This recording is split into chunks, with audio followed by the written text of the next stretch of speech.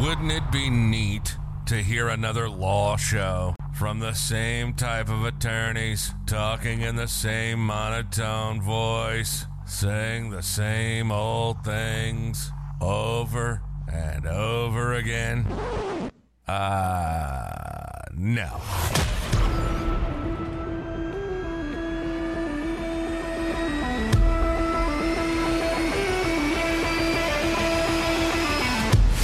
This is Legacy Lawyers. On Legacy Lawyers, you get two big things.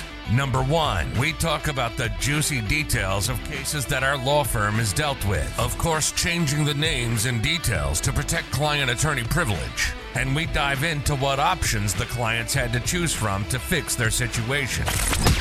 Number two, you get educated about how the effects of not doing planning can be devastating.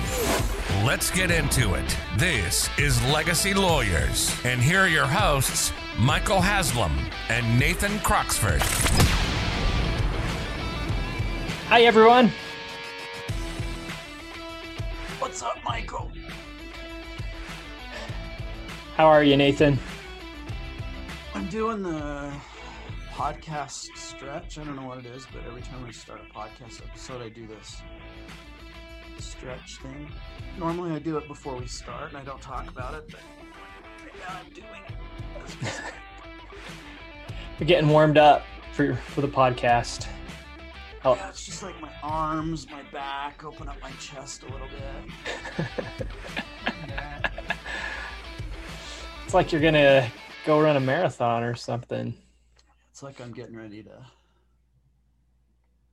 get in the ring. Get in the ring. The podcast ring. Mm-hmm. Well, if you're in the Britney Spears case, you probably would feel like you're in a fight because that's all you ever want to talk about anymore. Just keeps going and going. No, I have to agree that the latest is pretty impressive. But it's amazing what a little bit of outside pressure can do to a situation. I know there's like letters from Congress people. Yeah. Please come and testify in front of Congress. We want to hear how our judicial system's broken. Yep. Discussion about you opening up federal court as a venue to who knows what that was about, but we'll have to talk about all that later. But yeah, she gets to pick her own lawyer now and has picked her own lawyer, and the guy is, I forget his name, but he's represented some pretty, like, if you can represent Sean Penn, you can probably represent anybody. And Sean Penn had some pretty glowing things to say about him, so. Well, there you go. Well, they in the last hearing, they went ahead and her attorney actually resigned. Yeah. He's like, I'm out. It's like rats abandoning a sinking ship right now. Bessemer's like, we're out. Sam Ingham's like, I'm out. I thought the conservator of her person was going to be out too, but it sounds like she's just battling, kind of pointing the finger at Britney's dad. It's all Jamie's fault. So, yep. This will take a very different. Well, the thing I'm really interested to see how plays out is Britney's continued to, bring forth abuse claims, and she said right out she wants her dad charged criminally. Yeah. So I think this case is interesting for anyone who later on acts in the capacity of a guardian, right? Like, what risk am I taking on by being willing? Conservator, yeah. Yeah. And normally, it's like, unless you do something abusive, you're fine.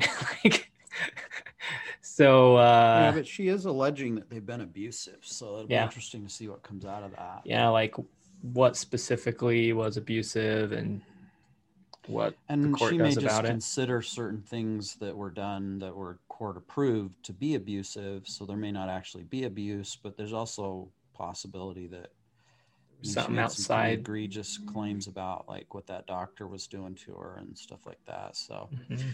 yeah, we'll see. It's definitely going to be it's got wheels, Yep. got legs. It's gonna go keep some. it's gonna keep moving along, but we're not gonna talk about that all day today. We're gonna talk about The dark side of guardianship. You don't want to do another not full feeling episode it. on the dark side of guardianships. Yeah, not really up for that. But we should talk, and we're way past due on talking about when How is it guardianship we is. haven't talked about child protection planning, guardianship for kids. We just have so much to talk about. We just haven't. I know, but I feel like we did talk about it. We didn't, but we've never gone into any detail. We talked about trusts for minors a little bit. That's probably what I'm thinking Mhm. about. Yeah.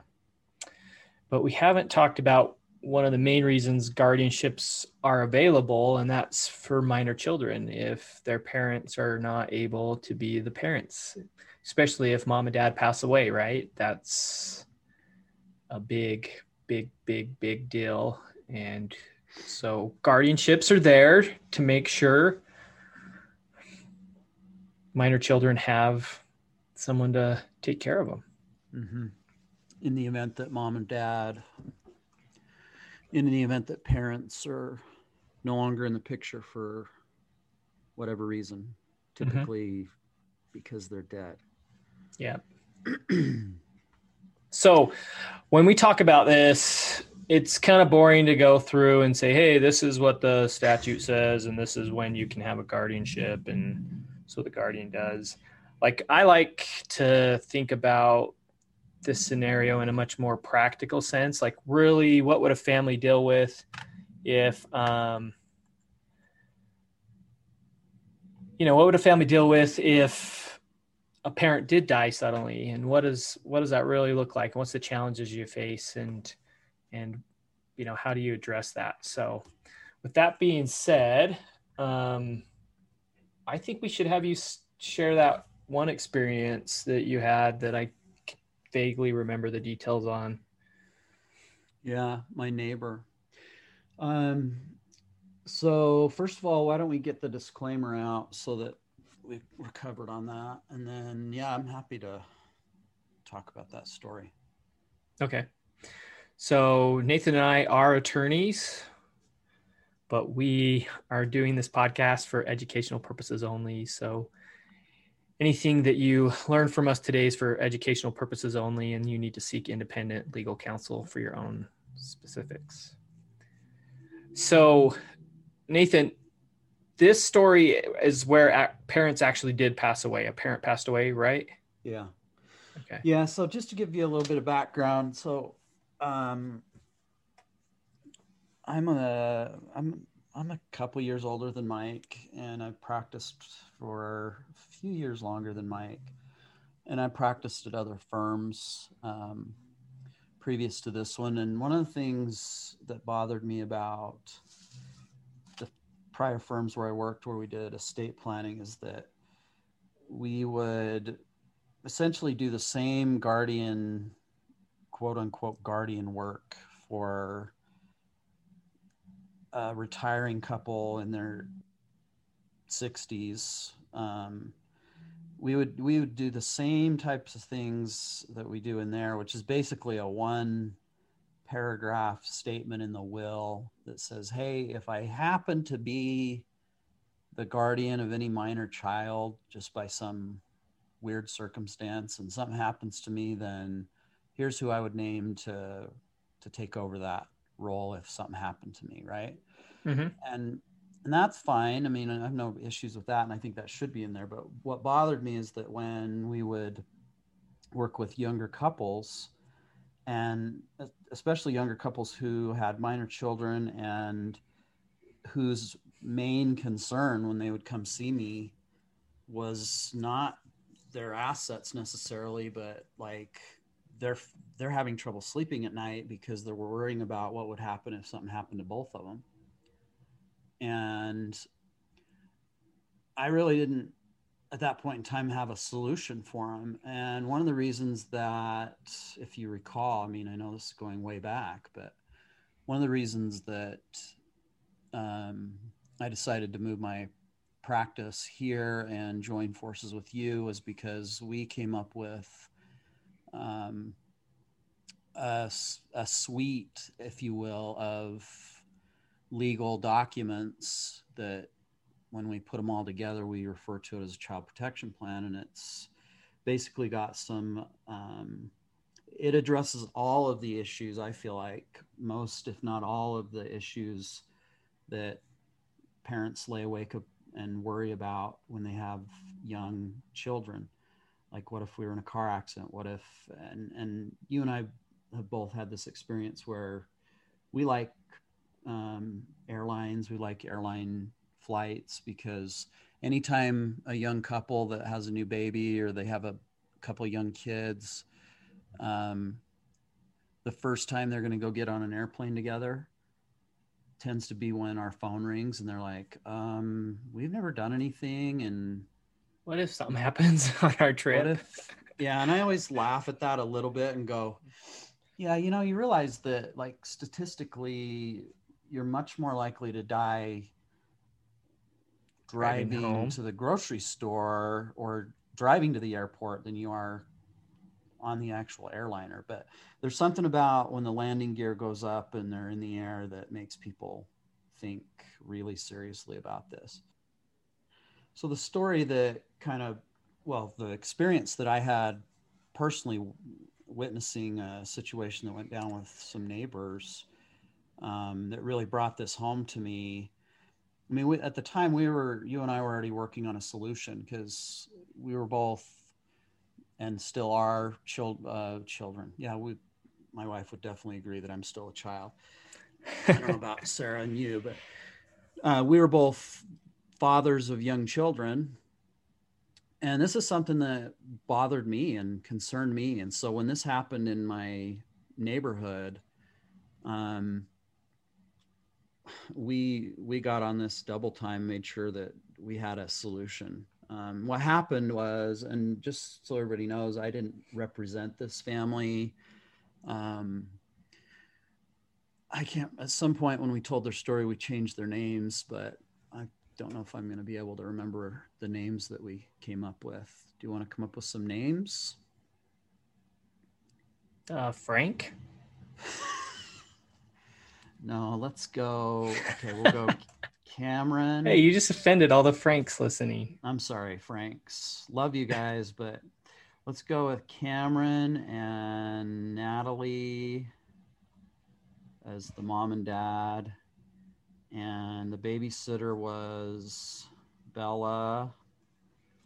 And the babysitter's dad was Tim. Okay, so this is a true story. Names have been changed to protect the identities of the folks that were involved. But this family, when I walk out my front door, I look across the street and I see the home where this family used to live. And so I get a daily reminder of what happened there. But essentially what happened is mom and dad, parents, I mean, they were in their 30s. They had 2 children, and I don't even remember those kids' names, 2 sons. And they were probably like 9 and 12 years old, respectively. So young kids, but getting more aware, right? Like, yeah, like knew what was going on. Oh yeah. I mean, these are not kids you're going to be able to pull the wool over on. So, I mean, they understood, as we'll get into this, like what went down. Like, they knew there was an issue. So, Cameron and Natalie, the parents, they went up the canyon during the wintertime. I think this was February or March. And they went up to a resort town here in Utah and had dinner. And I think they were seeing a live band at a a small venue, a pub or something of that sort. And as they were coming down a pretty notoriously dangerous road on their way home, whoever was, I think Cameron was driving, and he lost control of the vehicle. And they slid off the road and ended up in a ravine that was frozen over but had water in it. And when either on impact or later as a result of her injuries, Natalie died on the scene. So she was dead when the first responders arrived. Cameron was in like critical touch and go condition, and he was life flighted off the mountain to a trauma center here down in the Salt Lake area. And he thankfully did ultimately recover. But when I talk about this, I always kind of talk about some of the permutations of like, well, what if he hadn't have survived? And in the meantime, back at home, the quote unquote plan that they had for their kids was that they had given their cell phone numbers to the 16-year-old girl, Bella, the babysitter. And I know Bella. So that was the one way they had to contact That was their them. plan. Call us. I mean, this is something that is happens. pretty common. Like, what's your plan? Well, we give our cell phone numbers. We'll come back. If there's a problem, we'll come back. Well, it's like, yeah, that's the problem, is that 11:30, 12 o'clock, 12:30, 1 a.m. starts to roll around, and Bella's calling their phone numbers because they were supposed to be home an hour and a half ago, and they're not even ringing. They're going straight to voicemail because those phones are at the bottom. They're in a car full of water. And so ultimately she calls her dad, and Tim's like, well, she's like, I don't know what to do, Dad. I can't get either one of them. And I mean, the boys are asleep and everything's fine, but like they were supposed to be home 2 hours ago. He's like, well, I don't really know what to do either, but I guess I'll come over. So he walked down the street, and they got some blankets out of the closet and just kind of crashed on the couch. They didn't know family to call. So kind of two thoughts there when you say that. Like, one, that's kind of tough to put the babysitter and her dad in that situation, right? Like, you guys, I'm sure they were happy to do it, but like, well, yeah, I mean, so that's actually something that I talk about with people when I tell this story, is that, I mean, it's even worse to put the kids in a situation where they're this vulnerable if something happens. And this is something that could happen to anybody at any time. Mm-hmm. So, but I also talk about not just the impact on the kids and the family, but like when we talk about Bella and Tim, the trauma that they had to endure as a result of this, it's not a fair thing to ask a 16-year-old girl and her dad to figure out for you. So he came over, Tim did, and they just kind of camped out. And about 2:30 in the morning, there's a knock at the door, and it's a county sheriff's officer, deputy from the county that we live in. And they were on errand from the county where the accident occurred. And they were sent to the home to make a death notification. So they show up and they knock on the door, and Tim and Bella wake up and open the door, and there's, an officer, and he has to let them know that Natalie died in a car accident earlier that night, and that Cameron is at a hospital, a level 1 trauma center in the ICU, struggling in the emergency room. I don't know, wherever they're taking people like that have been horribly injured. He's fighting for his life. And so they're like, whoa, like, okay. So probably their worst fears were just confirmed, right? Like something. Yeah. Happened. I mean, they obviously knew something was up, but then it's got to be a whole different kind of terror when you're being told she's Yeah. dead. Like the lady that, the girl that said goodbye to you 4 or 5 hours earlier and entrusted you with her kids, she's dead. Jeez, So that's sad. they didn't know what to do. So they just finished out the night. And that's where the nightmare begins for me, because I think about my own kids and I'm like, if I had a 9-year-old and a 12-year-old and they woke up the next morning after being left with a babysitter and the babysitter is still there and the babysitter's dad is there, I don't care what you say to those kids, they're going to automatically think the worst. Yeah, they're gonna know something way. They're gonna know something way terrible's happened, right? Like that is not. They've had a babysitter many times before. This is the first time they've ever woke up and the babysitter had a sleepover, and mom and dad are nowhere to be found.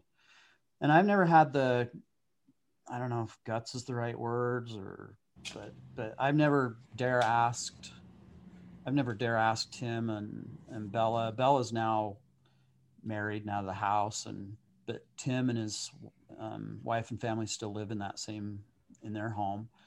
The family that this happened to, Cameron, when he ultimately recovered, they eventually moved. But I've never had it in me to ask Tim and Bella what it was like that night. But in a way, it doesn't really matter, because what I know for a fact is that what happened that night is not what Cameron and Natalie would have wanted for their kids. It's not what the kids would have wanted if they would have been able to choose how they would have had to face that situation. It's not what Bella signed up for when she agreed to babysit 2 boys. It's not what Tim signed up for when he allowed his daughter to go babysit 2 boys for a few hours. But around this same time, so I've never asked, but I just know that I can imagine what, like, do you tell the boys? Do you say? Yeah, I mean, like, what do you say?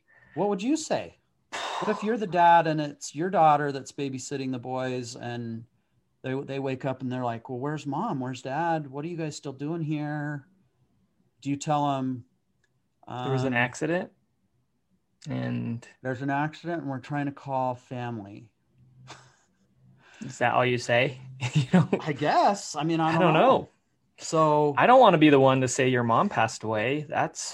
No. So turns out that Cameron's parents were out of the country, and took them days to get back.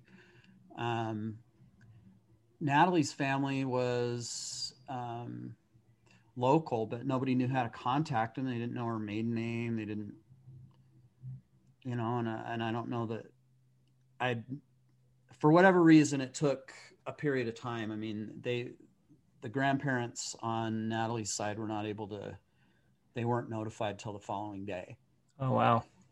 And so you wonder, well, why wouldn't the 12-year-old know? But I guess, different times,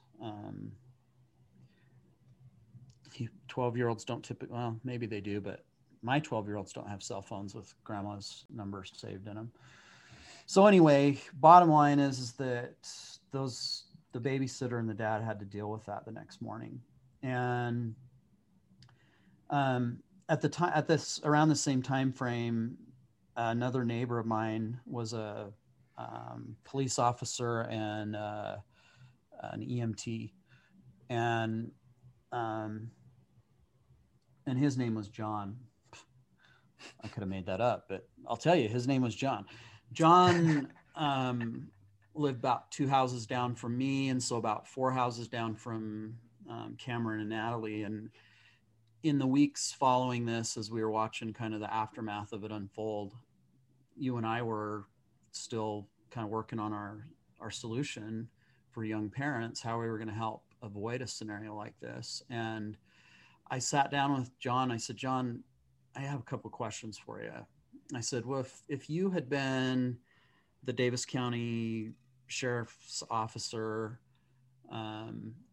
and you'd received the notice or the call from this other county that you need to go make a death notification. If you were the guy that had been called to show up at the home and make that notification, how would that have gone? Like, what's your job in terms of making sure the kids are okay? Would you know that they have kids? He's like, well, I don't know if they knew that they had kids, but certainly the age of the parents would suggest that, they probably did. So he's like, my job would be first and foremost to show up and notify whoever was there, hopefully family, but if not family, then a responsible adult, that there had been a death. And he said, I'm sure I would have asked about the kids. And because Tim was there, Bella, the babysitter's dad, I would have been pretty comfortable leaving him after being assured that, we're looking for the family, the extended family. We're going to contact them first thing in the morning, or we're trying to contact them now. And he said, so I probably would have left it at that. And I said, okay, well, let me change this up a little bit. What if it's just Bella, just a 16-year-old girl who's scared to death, and she's been there for 4.5 hours longer than she was supposed to be. And she answers the door, huge eyes, like deer in the headlights, like, what? He's like, well, at that point in time, my job is not to, help manage the situation with the kids. He's like, I would stay on the scene. I would try to find a responsible adult. But if, worst case scenario, I'd have to contact Division of Child and Family and have them send a social worker out to do an assessment. And, at that point in time, I've since had some discussion with somebody that works for Division of Child and Family, and I've learned a lot about how they work. And they do, actually, Mike and I are in Utah, and Utah is actually one of the better jurisdictions when it comes to trying to place people with family before taking kids into temporary protective custody. But temporary protective custody is always going to be on the table, because if somebody can't be reached, then they're going to place them in a foster home for a period of time. And in my mind, that just, every time I hear that, I feel like I've been hit in the head. Like, that cannot happen. Like, I think of my own kids. We've had kids that had some separation anxiety, that have dealt with different fears. And if a social worker's showing up and taking my kids to a home they've never been in at a time when they just woke up and learned that mom and dad aren't coming home, the damage that is going to be done is going to happen in the hours, day, maybe first few days. Most of the damage, and it's probably going to be irreversible damage psychologically to those kids, is going to happen in those first few days. And so, that's where we started to focus our efforts in terms of how do we help young families deal with this. So then I also said and we'll get into that in a minute, but I also changed up one more time for John. I said, okay, well, let's say that it wasn't 16-year-old babysitter. Let's say it was, by the time you showed up, family was already aware that, there'd been a death or both parents were deceased. And you got brother from Cameron's side and sister from Natalie's side. And both of them have had separate conversations with Cameron and Natalie, where Cameron has said to his brother, hey, just so you know, if something's ever happened, ever happens to us, you're the one that's getting our kids. And Natalie's had a conversation where she told her sister, same thing. If something happens, you would be the ones. And I can't count how many times in meetings with young couples. A lot of couples have done that. Where I'll say, so who's the person? And they'll simultaneously say out loud different names. And then they look at each other in shock, like, what? We talked about this. What are you? No, we talked. And then they argue. And it's like, yeah, that's exactly what's happened in way too many cases, is that dad's expectation is different than mom's. Like the two parents they can come to an agreement, but they have had separate conversations with different sides of the family. And I said, so what if, John, you showed up and Cameron's brother and Natalie's sister, they've got a hold of an ankle and a wrist, and kind of tongue in cheek here. Yeah. And they're yanking on the kid and they're like, no, I'm taking him. No, I'm taking him. No, I'm taking him. And they both feel like they're doing the right thing. I said, what if you show up and that's the case? And he said, well, that's going to pretty much be an automatic Division of Child and Family calling the social worker for an evaluation. And he's like, I would stay on scene to keep the peace, but I'm not going to be judge and jury and sit there and decide who gets to take the kids. Mm-hmm. And he's like, social worker with family members fighting over that is going to say, no, they're coming with me. They're going to temporary protective custody. And when you guys get this sorted out in court, you'll let us know and we'll place them. Well, and they usually have pretty broad discretion at that point. Once mom and dad are not available, the state has the legal authority to make sure the children are safe. And so, I mean, if they have family members fighting over kids and they don't feel like that's a safe environment for them, that they can make a different choice. So, well, and if you were having that scenario, like, it'd be hard to imagine how that could be considered safe, because even if you were to manage to get the kids into one car and get them headed to the right house, like, what's to keep the other family from showing up at their house and continuing the struggle conversation? Well, and on the other side of that, Nathan, I've had some meetings with couples and they've never really talked about it. So like the blank look, when we like, so who do you think would be best to be, the guardian? It's kind of like, what are you thinking? What are you thinking? Like, there's like no, well, or I've even had it worse where a couple comes in and they think they're just there to talk about the assets. And I start talking about this.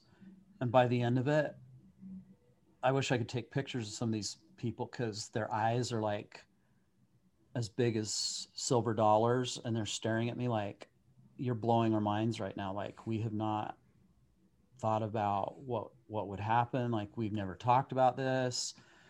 And then they're just like, can we, any chance we could sign all these documents before we leave today? It's like, not only do we want to hire you, we don't want to leave the office until this is done, because we're terrified of what might happen.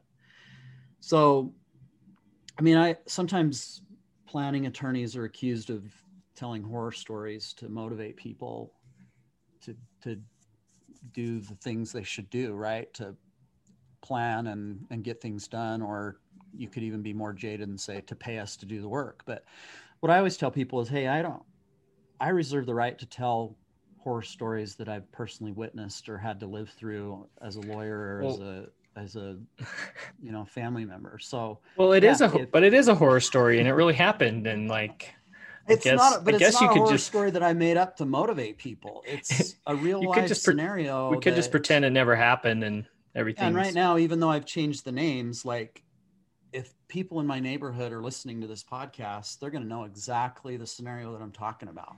Mm-hmm. They know this happened. So, I was going to come back and say one more thing about, no, go ahead. And one last comment on that. Like, I've talked to several different, police departments and just say, hey, if you get a call, you're going to a house and you're, there's this scenario where there might be just minors, what's your approach in that? And I get different responses kind of across the board. Yeah. And I've had that experience as well. I guess where I got a little bit more reassurance was when I talked to this social worker that actually did this work at Division of Child and Family. But it's interesting because she was calling not just to have a conversation with me. She was calling to put her own plan in place for her kids. I said, that's interesting. She's like, well, hey, I told you that Utah does a good job and that we try really hard to place people with families, and we try to use temporary protective custody and foster families as a last resort. But she's like, And by the way, when you say the state has a bias in favor of keeping the kids safe, and that safe to them is foster families, that just like makes me sick to my stomach. I mean, nothing against foster families, but like, who knows who these people are? Like, I don't know who these people are. My kids don't know who these people are.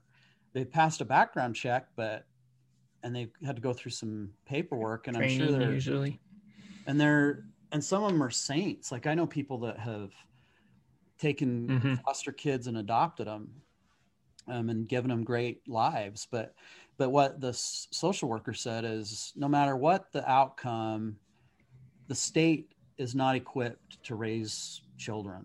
They're not equipped to take care of children. They're not equipped for it. It's just not a satisfactory substitute for parents, or family, extended family. So she's like, that's why I want to do my plan, because I'm not going to just rely on the best or one of the best system. Jurisdictions, even though it's, even though it's one of the best, it's still not good enough. Good enough is what she said. So, so essentially, what we did is we decided, look, we've got to come up with something that addresses this for families, because by the time I'm done explaining, I have this discussion, people are freaking out. I'm like, okay, it's okay. Calm down, because believe it or not, we have gone to great lengths to perfect a system that we create for young families that address these very issues. And that makes it so that in this same scenario, if they'd had a plan in place, like the ones that we do, first of all, babysitter would not have been calling her dad. Nope. Because the first thing that would happen is the babysitter, before parents leave, would be shown, here's a piece of paper, or snap a picture of this nowadays and keep it in your phone.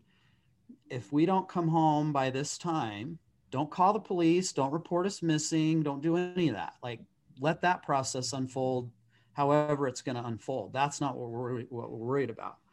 But what you do is you call down through this list of 3 or 4 families that we have hand selected, and that we have worked with our attorney to prepare proper legal documents.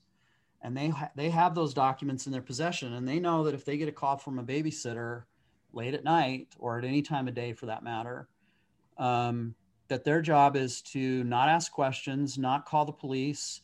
Their job is to grab their envelope, or they've got it on their phone, and to get in their car and get to my house and pick up my kids. They'll happily pay you your going rate plus a nice tip and send you home. And then their job from there is to take care of my kids. And I want them to get them out of my house. And these are people that if they showed up and said, hey guys, to my kids, sleep over, they'd be like, what? It'd be like party. And they could, and then their job is to act as a buffer and to keep things, to protect them from hearing things they shouldn't hear, from being taken into protective custody, it's powerful if somebody shows up at the door and not only are you a responsible adult, but you're holding a legal document in your hand, or you've got a picture of a legal document on your phone that has the parent signatures that says, if I'm not able to be, contacted, then these people have the legal right to have custody of my kids for a period of time. That's powerful. Yeah, it makes it easy, right? The police officer doesn't have to think twice about it. Wow, that's awesome. This is where the kids should be. There's no questions about it. Yeah, and so then the other thing is I've had scenarios where they're like, well, we live here, we're landlocked in the middle of the United States, but we don't have any family. We have family on the East Coast, we have family on the West Coast, we have family in the Midwest, we have family in the Northeast or whatever. And I say, that's fine. It doesn't have to be family. Like, these can be trusted friends, close friends, people you consider family, and they're not going to be the permanent scenario or the permanent solution. Their job is, like I said, I feel like the risk of permanent damage for kids in these scenarios is more likely to happen in the first few hours, the first few days, the first few weeks than whatever it is that happens down the road when things have been settled. So name those family members that are on the East Coast or that are, not local, name them as the permanent solution. And we provide a way for them to do that. And then we just help these folks that are local understand your job is just to make sure that you take good care of them and you keep them out of harm's way and you keep them in your custody until those permanent guardians that we want to be the permanent guardians show up. And then you hand them off and your job is done. Yeah. And this person is someone that as a parent, I'm going to trust 100% to talk to my kids the right way about what's happened. Right. Yeah. And maybe I even trust the like our temporary people, the local people to do that. But at the very least, they'll know how to feel out the situation. What do we tell them? Do we have to tell them anything? Are they old enough to understand that, yeah, there's been a problem? And I'd rather have somebody like that breaking the news, because that person, I've asked them to do it. Mm-hmm. They're prepared to do it if the time comes where they're called on to do it. They're going to do it in a loving way. I mean, I'm sure that Tim and Bella did their best, but they had no time to prepare for that. Yeah, they've never been asked for that. There was no amount of money you could have paid Bella that would have compensated her for the trauma that she went through having to see that go down as a 16-year-old girl. Yeah, and the person you pick is going to usually be someone who knows your children well, right? Like they're not going to just be like, well, Yeah, no, for sure. I mean, I always tell people, pick somebody that your kids are going to be excited to see. Like they have kids the same age that are friends, or they have cousins where they're like, when they show up, it's like instant smiles and let's grab blankets and let's head over to our house and it's party time, Mm-hmm. And even though it's a hugely stressful situation and everybody's aware of that, you're able to buffer those kids and wrap them in a protective covering and keep them from getting banged up in this process. The other thing we do is make sure that anybody that has custody of those kids has a medical power of attorney. So if there's a medical emergency with one of those kids, they can make medical decisions for them. I've had families come in and they say, we know who we want to take our kids, but we also know that we absolutely do not want my Uncle Billy and Aunt Sally. Sorry for the Billies and Sallys. We don't want Uncle Billy and Aunt Sally to ever take them. And I've had everything from, because Uncle Billy's a registered sex offender, to Aunt Sally's addicted to prescription meds, and even less severe than that. We don't agree with their parenting style. They don't share our family values. We don't like their methods of discipline. They're not good with finances.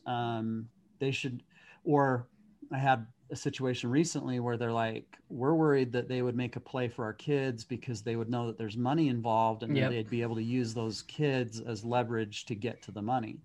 Yeah, that's a common concern I've had is like, we don't think they would really want our kids, but we know they would want the money, control of our kids' money. And so we're really concerned they would want to be we're actually able to execute an exclusion document where we can say, we've already selected these people, but if you're on this list, you're never to have our kids. And I always tell my clients, look, don't pull punches in that document. Lay it out.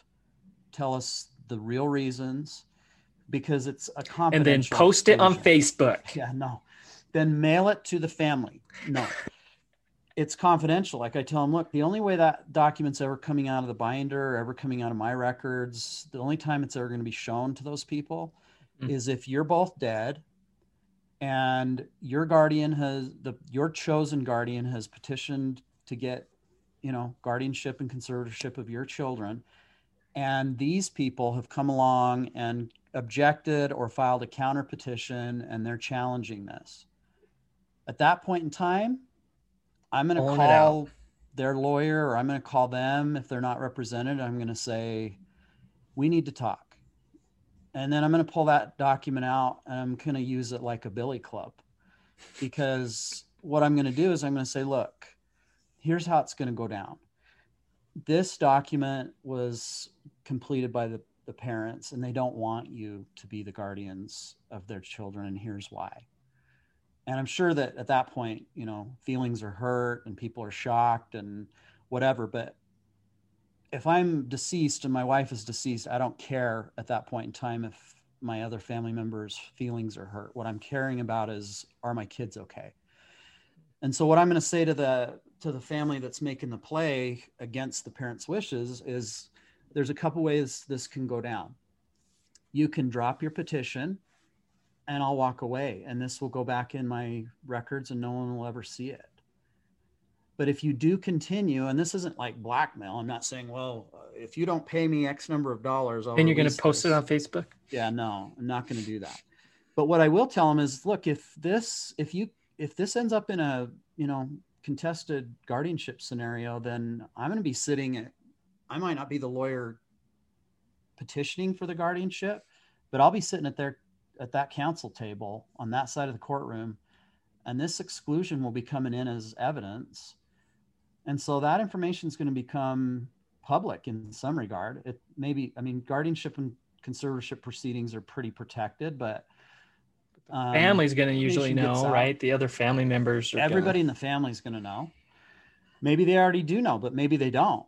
But then the bigger thing is that you can walk away and have it not be ever made public. But even if you're not okay with me making it public, what judge in his or her right mind is going to sit at that bench with an exclusion document in front of them that lays out reasons why those people are not a good fit, and that it's been duly executed and it's signed and notarized by the parents and witnessed? What judge is going to award guardianship to those people over the people that are on the other side of the room that have been nominated by the parents in a witnessed, notarized nomination document? I don't know of a court that would do that. It wouldn't happen. Yeah, it wouldn't. No way. And so people listening probably right now is like, well, wait, I thought if I sign the nomination, it's slam dunk. That's who my guardian is. Yeah, well, it is in the sense that the court is looking for guidance, and any guidance that the parents give before something bad happens is going to be heavily, heavily weighted. Yeah, and it's going to depend on your jurisdiction a little bit. Like some jurisdictions will have a rule that says, if the parents nominated someone, the judge must follow that unless there's something, obvious, like the person they nominated, has an addiction to drug problem. In that case, the judge can be like, yeah, we're not letting the kids go in that environment, even though mom and dad said that's where they wanted them to go. Right, and that's why we stack these people. So that's why we would make it so that there's more than one choice, so that if there's not one suitable, if the scenario that we thought would be ideal it turns out not to be ideal, then there's a second and a third choice. And what we've learned is it's a voluntary job, right? Like someone might tell you today, I'm up for taking your kids, and then they might be 5 years later, something's going on. It may not even be that they don't want to. It may be that they want to, but they've got a family situation that doesn't allow for it. Yeah, they have health challenges, or they have an issue with one of their kids. Sick, or they had somebody die in their family, or they've had a huge financial setback. But what my experience has been that anytime I've been in court, being a judge is not an easy job. They're generalists. unless you're doing corporate law in Delaware, and then there's a separate bench for that. But they're generalists. And I guess in this scenario, you'd maybe have a judge that dealt with guardianship and family law issues, but they're just pleading for the lawyers to give them direction and guidance. And if you can hand them something as the counsel for the family that's been nominated by the parents to get guardianship, I mean, they're gonna eat that up. They're gonna want to follow that. They're gonna do everything they can to make that reality come to pass. And so even though there is going to be a court proceeding, having this plan in place is going to vastly increase the odds that things turn out the way that you want them to. Yeah, and it makes it very unlikely that anyone would object to the proceeding, right? Because if and your harder family for them to object. If your family knows, you nominated this person in writing, they're not going to try to contest it. Well, you would hope not. Unless they had a good reason. Even if they did, it would make it harder for them to prevail or to have that objection it would be hard. Have any effect. So I guess like when you pair that with the other things that we've talked about, if you take that scenario and you say, okay, now what's your plan? It's not just, we gave our cell phone numbers to the babysitter. Can you imagine in this scenario if at 11:30 when Bella looks at the clock and she's like, man, they were supposed to be home an hour ago. Or whatever, 12 o'clock, 12:30. She pulls out her phone and she's got the numbers of 3 families, and she calls the first one and they don't answer. And she calls the second one and they pick up. And within 10, 15, 20, 30 minutes max, somebody's shown up, they paid her, she's been sent home. The kids are taken out of the house. Nobody's there when the police are knocking at the door. The kids are not around to hear that notification. They're safe. I mean, when I lay all that out for people, the relief that I see wash over them is just like palpable in the room. And it's, to be honest, it's one of my favorite. I know I say this a lot, but I really love working with veterans and their families. I mean, I like all the planning that we do. I love doing asset protection planning, but if I had to say like what's the closest thing to my heart, it's young parents with minor children and their planning. It's just really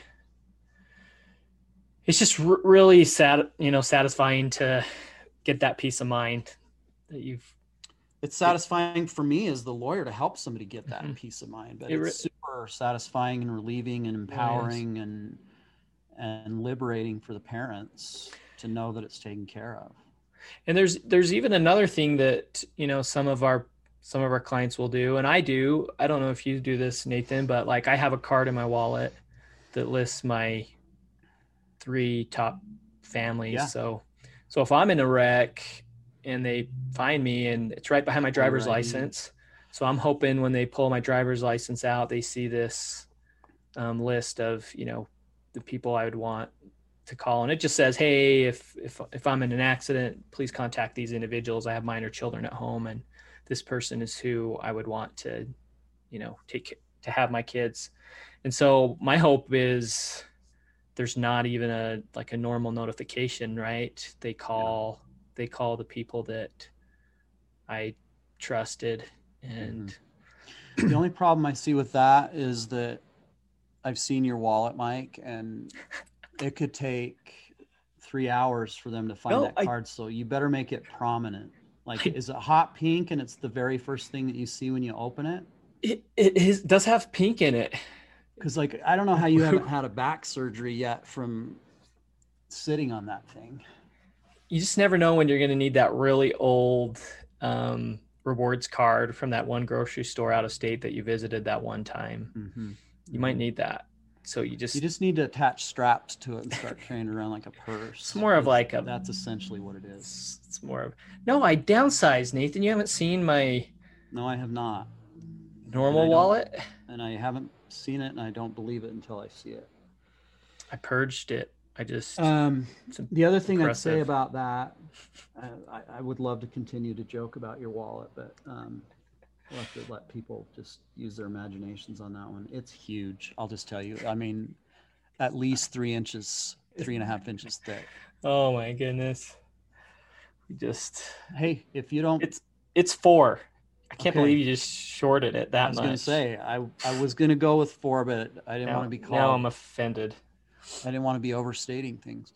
There was something else I was going to say about, the other thing that I will tell families, and I don't know if you do this, but go add those 2 or 3 or 4 families, go add them to the list of people at your kids' schools that can withdraw them from school. Oh, Because what if this happened I've not during done a that. school scenario and there was a reason that they couldn't wait till school let out? They're not going to be able to take those kids out of school unless they're on the list. But you can add multiple people to the list that are not. In fact, I know that because we have kids. We have our people listed at the school as being able to remove our kids from school. That is a good idea. So another thing is, what if your older child's the babysitter? Then that older child has exactly the same instructions. Mm-hmm. They know who to call.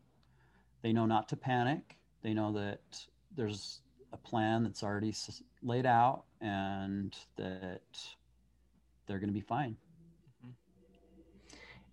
And that's where I like the thing in the wallet, is because if my daughter was babysitting, it would be preferred. Well, and we're in a little different scenario because Mm-hmm. my oldest now is officially an adult by most standards. He's 18, but yeah, if your oldest child is still quite young, then that's where the wallet thing would come in handy if she's watching the kids. Yeah, it'd be ideal if Mm-hmm. she didn't have to call our temporary guardians and say, hey, my parents aren't answering. For sure. But and sometimes people say, well, I think we'd be fine because it's always my mom that watches my kids anyway. And I'm like, well, okay, but why not make it legal for the mom to continue that? Yeah, make it Let official. Mom do it, but make sure that she's got the legal document in her possession or saved on her phone. I haven't had that very often. I know most people have their first choice, but like, I haven't had too many people. Quite a bit of that where really they're like, I only let one person watch my kid. Because my kid, they watch them quite a bit. Yeah, but that's the only person that ever watches the children. Sometimes. That's some. Especially when it's like a brand new baby. I can see it with a baby. Mm-hmm. You have a short list, but yeah. So then, just to kind of wrap this up, when you pair this guardianship, this child protection guardianship,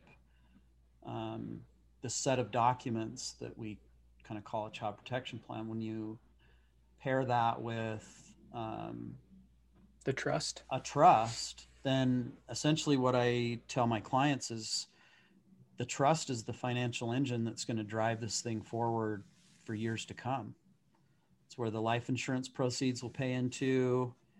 And then it's just so sweet when they walk out and they've got their trust and it's set up properly with the proper people as trustees, and it's got all their guardianship documents squared away, and my name and numbers everywhere, the firm's name and numbers everywhere, so that like if the family needed guidance, they could call and we could tell them exactly how things are supposed to fall into place. Yeah, it's a fantastic plan, and it's something that a lot of young parents haven't done anything on, and you just don't know. Every time I check the news, there's some really sad story, and it's like, man. And obviously, because this is what I do, I always think, I hope they had a good plan, a few years ago, we had you'll remember this, we had a small plane go down crashed on There's 2 families, huh? I think 3 families. Oh, was it? And we actually know of these families because they were from where my wife grew up. And I mean, that was my first thought. And that plane went down like in the middle of a busy road. Thankfully, I don't think it hurt anybody else, but it killed everybody aboard. And all of a sudden there's 3 families with young kids without parents. Yeah. It is serious. It's legit. So I always, one last thing I say to families, you spend every waking hour as a parent making sure your kids are safe, that they're not naked somewhere eating dirt. Depending on their age, they may be doing that. They might. And I'm talking the younger side, hopefully not like my 1-year-old likes dirt. The 1-year-old likes to be naked and likes to eat dirt. And so you spend all your time chasing them and making sure they're okay. And then when I ask you, well, what would happen if you weren't around? People want a solution where they can say, you know what? I'm a responsible parent in every aspect. Even if I'm gone, I've done everything that's humanly possible to make sure my kids are taken care of. And I tell these families, and they understand this, that like there's no substitute for parents. So your job after you finish your planning is to go continue to be safe, live a long, productive, happy life, raise those babies to adulthood and watch them raise their kids so that this planning never has to come into play. But if the worst happens, you've done everything you can to continue to be the best possible parent that you could for them. And that includes leaving detailed instructions for your guardians, laying it all out so that it would be as seamless as possible. It's not going to mean that it's going to be easy. We're not trying to paint a picture that it's all butterflies and rainbows at that point in time, but this is powerful. This is the real deal. This makes real impact in people's lives. Well, I couldn't have said it better myself. So everyone, thanks so much for listening. If you have minor children or you have children with minor children, share this podcast with them so they can educate and they can find someone great to help them protect their kids. So, and we will then, I guess we can go back to the dark side of guardianship in the future as we get more into the abuses. So but it's good to know that there's the system can work, and in most cases it does work, and it would definitely, this plan is better than cell phone numbers as your only plan. Yep, it is by far. Thanks everybody. See you next time. You've been listening to Legacy Lawyers with Michael Haslam and Nathan Croxford. We give you the juicy detail of cases that our law firm has dealt with. We take out the lawyer talk and legalese and show you what options some of our clients had to choose from to fix their situation. The effects of not doing planning can be devastating. We'll be back soon, but in the meantime, hook up with us on Facebook and Instagram at Voyant Legal. Call us at 801-951-0500 or send us an email at team@voyantlegal.com. And for commonly asked questions, hit voyantlegal.com/resources. We'll see you next time.